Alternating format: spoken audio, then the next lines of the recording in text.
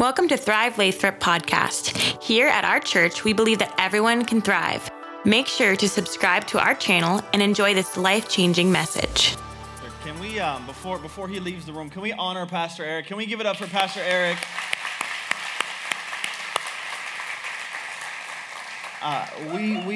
Y'all know we have an incredible lead pastor, and it takes a really gifted pastor to raise up a bunch of young pastors, you know what I'm saying? So you really are incredible. You've always been there for Talon and I, and we love you.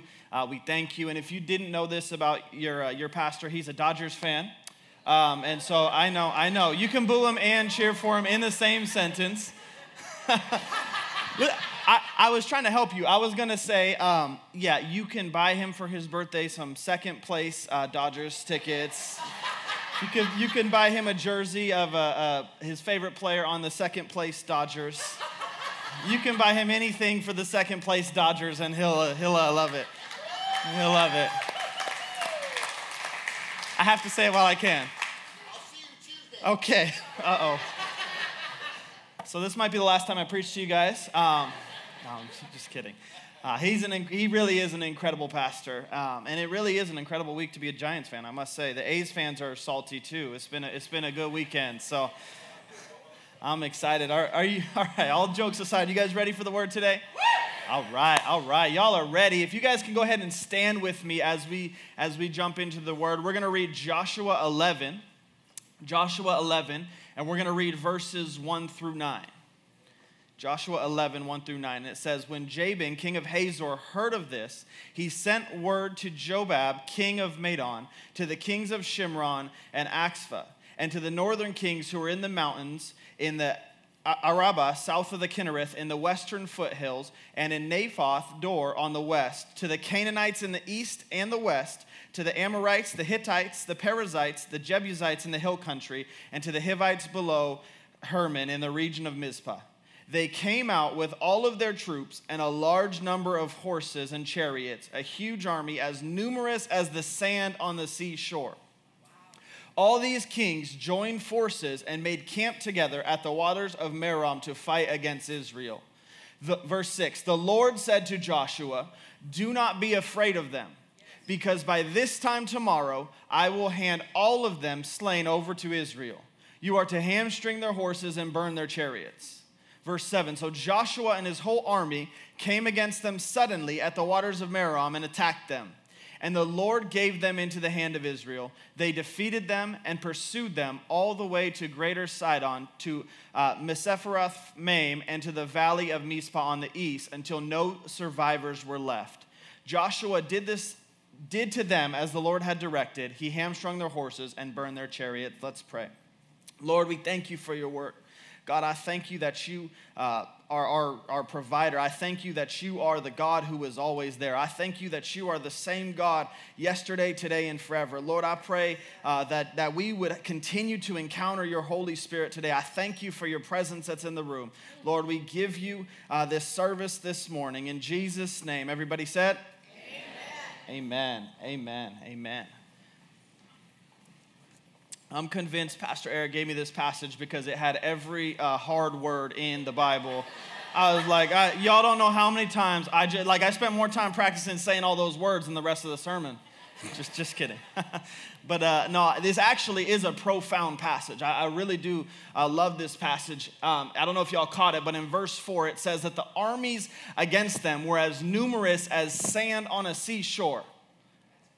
That's a lot.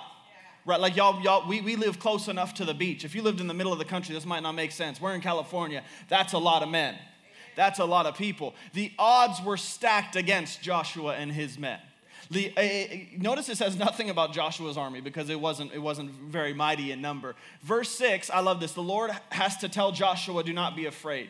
He says, do not be afraid. I don't know about you, but when someone tells me not to be afraid of something, I know there's something to be afraid of. You know what I'm saying? Like no one says don't be afraid unless there's something that you probably should be afraid of, right? Like they are facing a mighty army. But I love that Joshua actually did what the Lord commanded, and he wasn't afraid. Why? Because the reason was it wasn't because of the strength of his men, but because of who was on his side. God was on his side. Someone needs to be reminded this morning, whatever it is that you're facing, do not be afraid, not because of your own strength, but because of who is on your side. Amen. See, faith requires trust regardless of the odds. Our faith requires us to trust God even when it doesn't look like we're going to see our way through. Anyone ever been in a moment in your faith where you didn't see how it was going to happen, where you didn't see how God was going to make a way? How many love that when he does make a way, it all begins to make sense? It's like, oh, you are who you say you are. This was a major moment in Joshua in his walk with the Lord because God proved when the odds were stacked against him that he was who he said he was. And if I'm honest, I love, as a pastor, and not even just as a pastor, but as a Christian who's learned to walk with Jesus for the past 9 years, I have learned to love the moments when our faith is pushed to a place where we actually have to trust God. I love those moments, and those moments are oftentimes scary, but those are the greatest moments. Everyone's looking at me like, I don't love those moments. We'll get to love those moments because those are the moments where you get to see him come through. Sometimes we want this cupcake Christianity where it's really easy to follow him, and everything just goes nice and easy and smooth, but that's not the God of the Bible, and that's not the life that we live. I love the moments of faith where we're pushed to a test. About a month ago, we did an evangelism sermon series with our young people, and I loved it. I don't know if they did. They might have hated it, but I loved it. Because we started to see their faith being tested. Y'all remember when you were an awkward teenager trying to tell someone about Jesus for the first time? Yeah. Maybe you weren't even saved when you were a teenager. You remember how awkward you were when you were a teenager? Now try to tell someone about Jesus. You know what I'm saying? It's just this awkward mess. But I love it. I've had, and to their credit, they've been doing it, man. They've been telling their friends. They've been reaching their friends. They've been bringing their friends to the warehouse. They've been bringing their friends to Thrive. It's been so cool. And I've had story after story of young person who would come up to me like, I shared my faith. I invited my friend, and they actually gave their life to Jesus.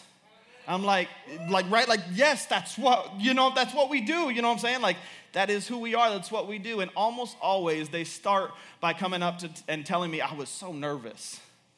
I was so nervous to do it, but I did it. And when they say that, I get excited. I'm like, yeah, you should be nervous. because faith will always require you to step out. The reason I love it is these moments are the moments where we learn to trust God. This moment was a moment where Joshua and his men had to trust God because there was no other way. They were not going to defeat an army as large as the sand on the seashore in their own strength. These moments are the moments where we have to trust God. And here's the thing. The only way that you don't fear when you see a great enemy or a great opposition is a real revelation of who God is. I'm going to say that again. The only way that you don't fear when there's a great enemy or great opposition in your life is you have to have a real revelation of who God is. You have to really know who Jesus is. You have to really know who the God of the Bible is. You have to really know him. I'm talking like real, like veil pulled back, like you really know who God is. These are the moments that test our faith. I'm talking a devotion life that is really real. Sometimes we stay in this, and I said it earlier, but this easy street Christianity where we only pursue Jesus on Sunday morning, and that's not enough. That's not a real revelation of who God is. When the moments where you grow are the moments where you can get revelation when it's just you and your Bible. Amen. I'm challenging you to that this morning, or else you'll always stay in fear. I love that the reason that Joshua and his men moved because they trusted that when God said something, he kept his word. They had seen God make a way in the past. Anyone ever seen God make a way in the past? And maybe if you haven't, look around at the hands that went up. We serve the same God, the God who makes a way where there is no way. I have a story that this all really started to make sense to me. My daughter is almost 2. Pray for me. And she's so cute. She'll tell you her birthday is in July. That's how she says it. I don't know why she talks like that. She just does, okay? And we're starting to introduce her to the pool. Anyone know, any parents ever, like around that age, started to introduce your baby to the pool? And so my parents and my wife's parents both have a pool, so we've been swimming quite a bit because I don't like to be outside in the summer unless I'm in the water. You know, anyone with me? You know what I'm saying? Like, yo, I am winter all day. If it's summer and I got to be outside, I am going to be in the water. So we've been in the pool, and we're like, well, she got to be in the pool too. And so we're introducing her to a pool. And man, sometimes I get so nervous because I have one of those babies who has no fear. I'm like, Kidsley, be afraid of something. One of the most commanded things in the Bible is do not be afraid. But I'm like, be afraid. You know what I'm saying? Like my wife and I have rules for her when she goes to the pool. We taught her this. Someone who's a lifeguard, tell me if this is smart or not. I don't know. But she goes up to the edge of the pool, and she can't step in. She likes to jump. And so she goes over to the edge, and our rules are, okay, babe, when you get to the edge, you have to stop. You have to tell us who you're going to jump to, and you have to count to 3. I think those are good rules.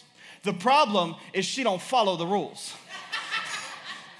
Naturally, what she does, like if this is the edge of the pool, she'll just be like, mommy, and like you run and just dive. Like she just goes for it. I'm like, what no. Like, I'm like, what do you do? You got to count to 3, and then she'll be like 3, 4, 5. I'm like, I'm confused. And you're not afraid. What's even crazier is she can't swim. And listen, I'm one of those nervous parents. I get so stressed. And I was watching her just cannonball into the pool, not knowing how to swim, all stressed and all worried. And she's just like, she's just jumping. She's just going. And it really makes me nervous. And I began to realize something. She's unmoved by the apparent danger because of whose arms she's jumping into. Yes. She is unmoved by the fact that she could drown. She doesn't understand that she can drown in that pool because she knows when she sees mommy or when she sees daddy, if she jumps into the pool, she's going to be all right.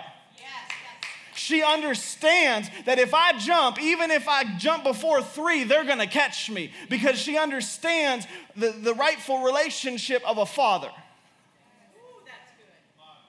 The Lord is beginning to, I was literally sitting there watching her jump into the pool into her mom, and I'm like, Lord was shaking me. Matthew 18:3, Jesus says, unless you become like little children, you will never enter into the kingdom of heaven. This passage began to make sense.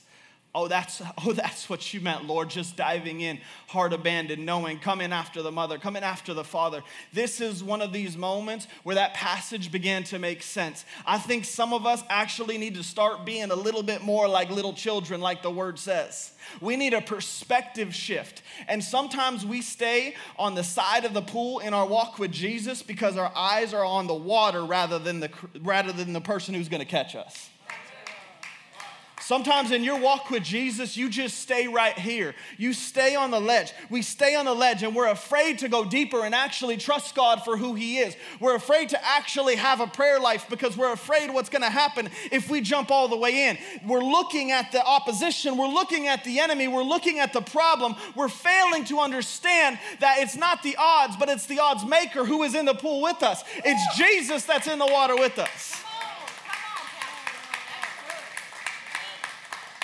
This childlike faith thing has begun to grip me.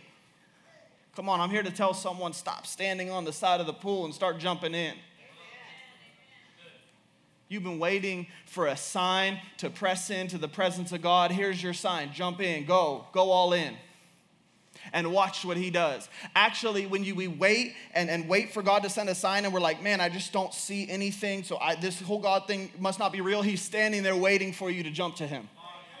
He's standing there waiting for you to take that step of faith, but we're staying stuck. It's not His fault. It's our fault often when we feel disconnected. It's because we're not pressing into Him. We're not jumping into Him. Can I remind you, when you feel overwhelmed, remember who it is we put our trust in. Remember who it is we put our trust in. We put our trust in the living God. And if He can speak to a void and create a galaxy with just His word, don't you think He can speak to your situation? Yes.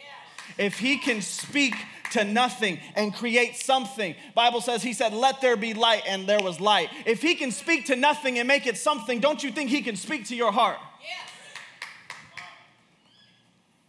Sometimes we struggle with our faith because of where our eyes are. Where is your focus? This is what I want to ask you. Where is your focus in the times of temptation, the times of trouble, the times of worry, the times of fear? What are your eyes looking at? And sometimes the problem is we try to destroy our enemy with our own methods. Anyone ever try to do this? You don't have to raise your hand, but you know what I'm talking about. You tried to get over that sin issue with your own methods. You tried to do it in your own strength. We try to destroy it with our own systems and with our own strength and with our own past, but that'll never work, because to destroy an enemy, you must destroy its systems. To destroy an enemy, you must destroy the system that allows it to run. I want to read verse 6 again, if you could throw it up there. It says, "The Lord said to Joshua, 'Do not be afraid of them, because by this time tomorrow I will hand all of them slain over to Israel. You are to hamstring their horses and burn their chariots.'" This is such an interesting verse to me, because the Lord instructs Joshua after the victory to destroy the chariots. The chariots are the system that makes the enemy operate. Does that make sense? It's after he says you must destroy the system. What's interesting is that this is actually the first time in Joshua that the enemy had chariots. If you read all of Joshua 1 through 10, there are no chariots, and so that means they were fighting on hands and feet. If you're fighting on hands and feet and someone has a horse and a chariot, don't you know that's a remarkable advantage? This is the first time that they're seeing such a formidable enemy. This is an incredible technical advantage. When you're fighting on your feet and the enemy has horses and chariots, I don't know about you, that's not good odds. To destroy an enemy, you must destroy its systems. God has Joshua wipe away the chariots. This is the first time this generation had to overcome this struggle. The first time this generation was faced with an enemy this powerful. What's interesting is when Moses led Israel out of Egypt, Egypt had chariots.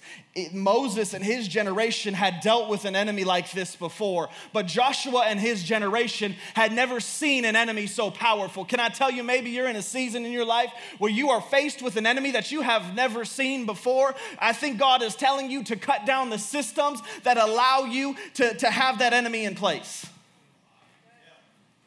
When Moses led Israel out of Egypt, God parted the sea. They looked back and the army and the chariots were washed out. God must have a thing against chariots.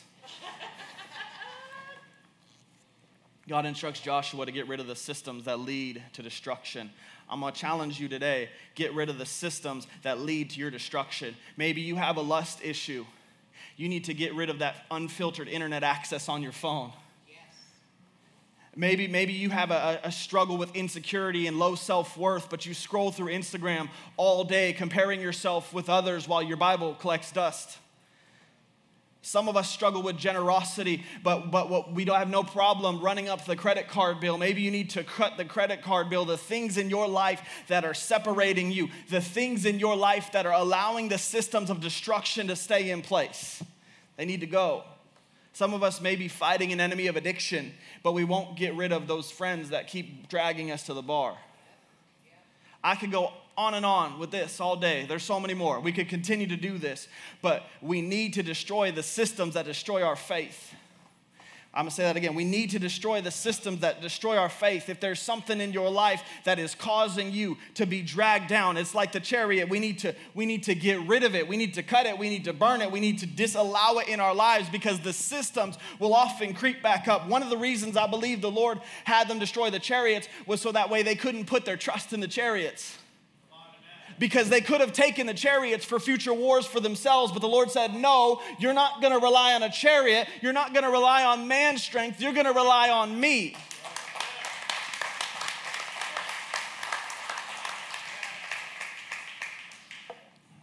Sometimes we use things as a crutch. Get rid of it. Even if it's perceived that you can use it. Even if it's perceived that it might help you. If the Lord doesn't tell you to have it, you need to get rid of it. Because he has something greater waiting, and it's waiting in obedience. I want to pray. I want to sit for a minute. I know it's the middle of the message, and it might be a weird time to do this, but I want to pray that the Lord would begin to reveal the systems in our lives, the patterns that we follow that lead to destruction. Lord, I pray right now that you would begin to illuminate in our minds the patterns and the systems that lead to destruction, God. Lord, I pray that we would begin to search our hearts for the systems and the patterns and the things that lead to destruction. Lord, I pray you would illuminate it and we would have a fire, a passion in our hearts to get rid of it. Whatever it is that's separating us from you, whatever it is that's tearing us from you, whatever it is that's keeping us from greater intimacy with you, whatever it is that's keeping us from greater trust in you, Lord, I pray that we would identify it and destroy it. Jesus, I thank you for who you are, that you can destroy it, that you will help us destroy it. In Jesus' name, amen. Amen. See, anyone ever had a moment where you just got wrecked, encountered God, and like the very next day you were back in your old mess? Anybody? I have. You know what I'm saying? Like, man, the presence of God was undeniable in the room. The presence of God was so thick and so heavy, and you could not deny it. But the very next day, you were back in your old stuff. You were back in your old mess. You were back lying to your boss. You were back cheating from your coworkers. You were back stealing things. You were back in your own mess. The reason isn't because the encounter wasn't real. The reason was because we allowed the system to stay alive. The reason was because we didn't deal with the root of it. I think we need to understand that God wants to come for the root of the issue and not just the surface level of the issue. But we have to be obedient. I pray that we destroy the systems that keep us from obedience. If you could throw up Joshua 11:9, I want to read that. This is the end of this passage, and it says, Joshua did to them. This is after the battle, as the Lord had directed.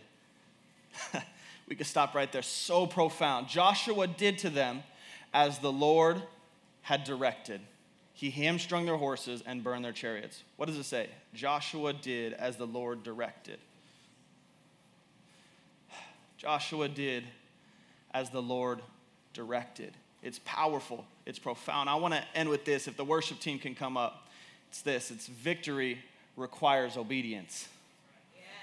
Victory requires obedience. Victory requires obedience. They won that war, and then they were obedient. But they might not have won the next war if they kept the chariots. That's right. They actually likely would not have won the next war if they kept the chariots. They actually likely would have not won the next war if they kept the horses, if they were disobedient. I love what Pastor Eric said a couple weeks ago.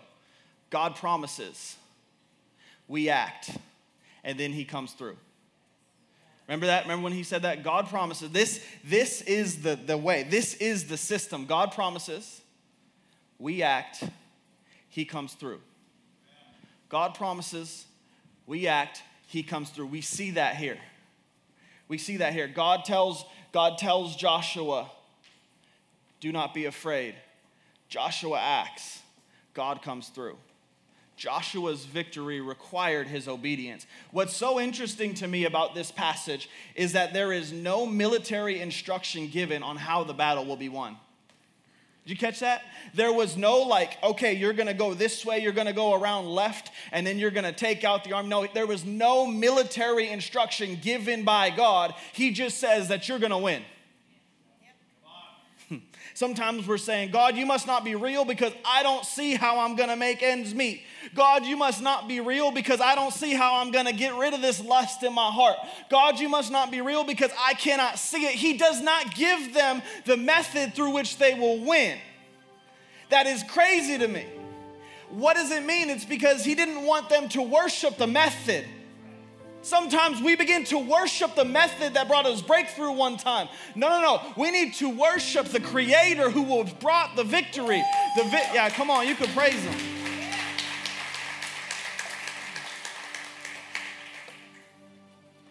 The only things God says is, do not fear, and I will hand them over.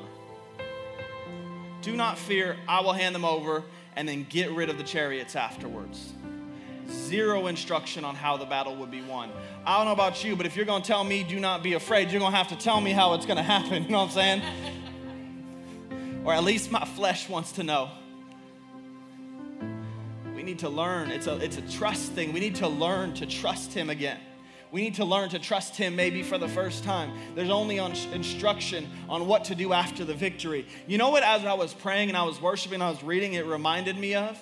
It reminded me of Exodus 3:12. If you know the passage when Moses is talking to God in the burning bush, and he asks Yahweh, he says, what will be the sign that you are with me?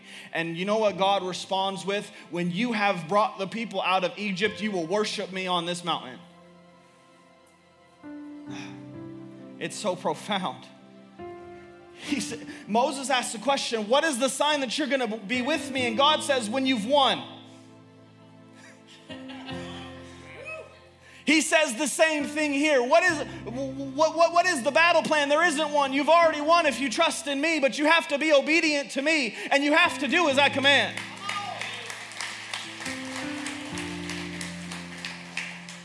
The instruction is trust me, watch what I do, and worship me. That's it. That's it.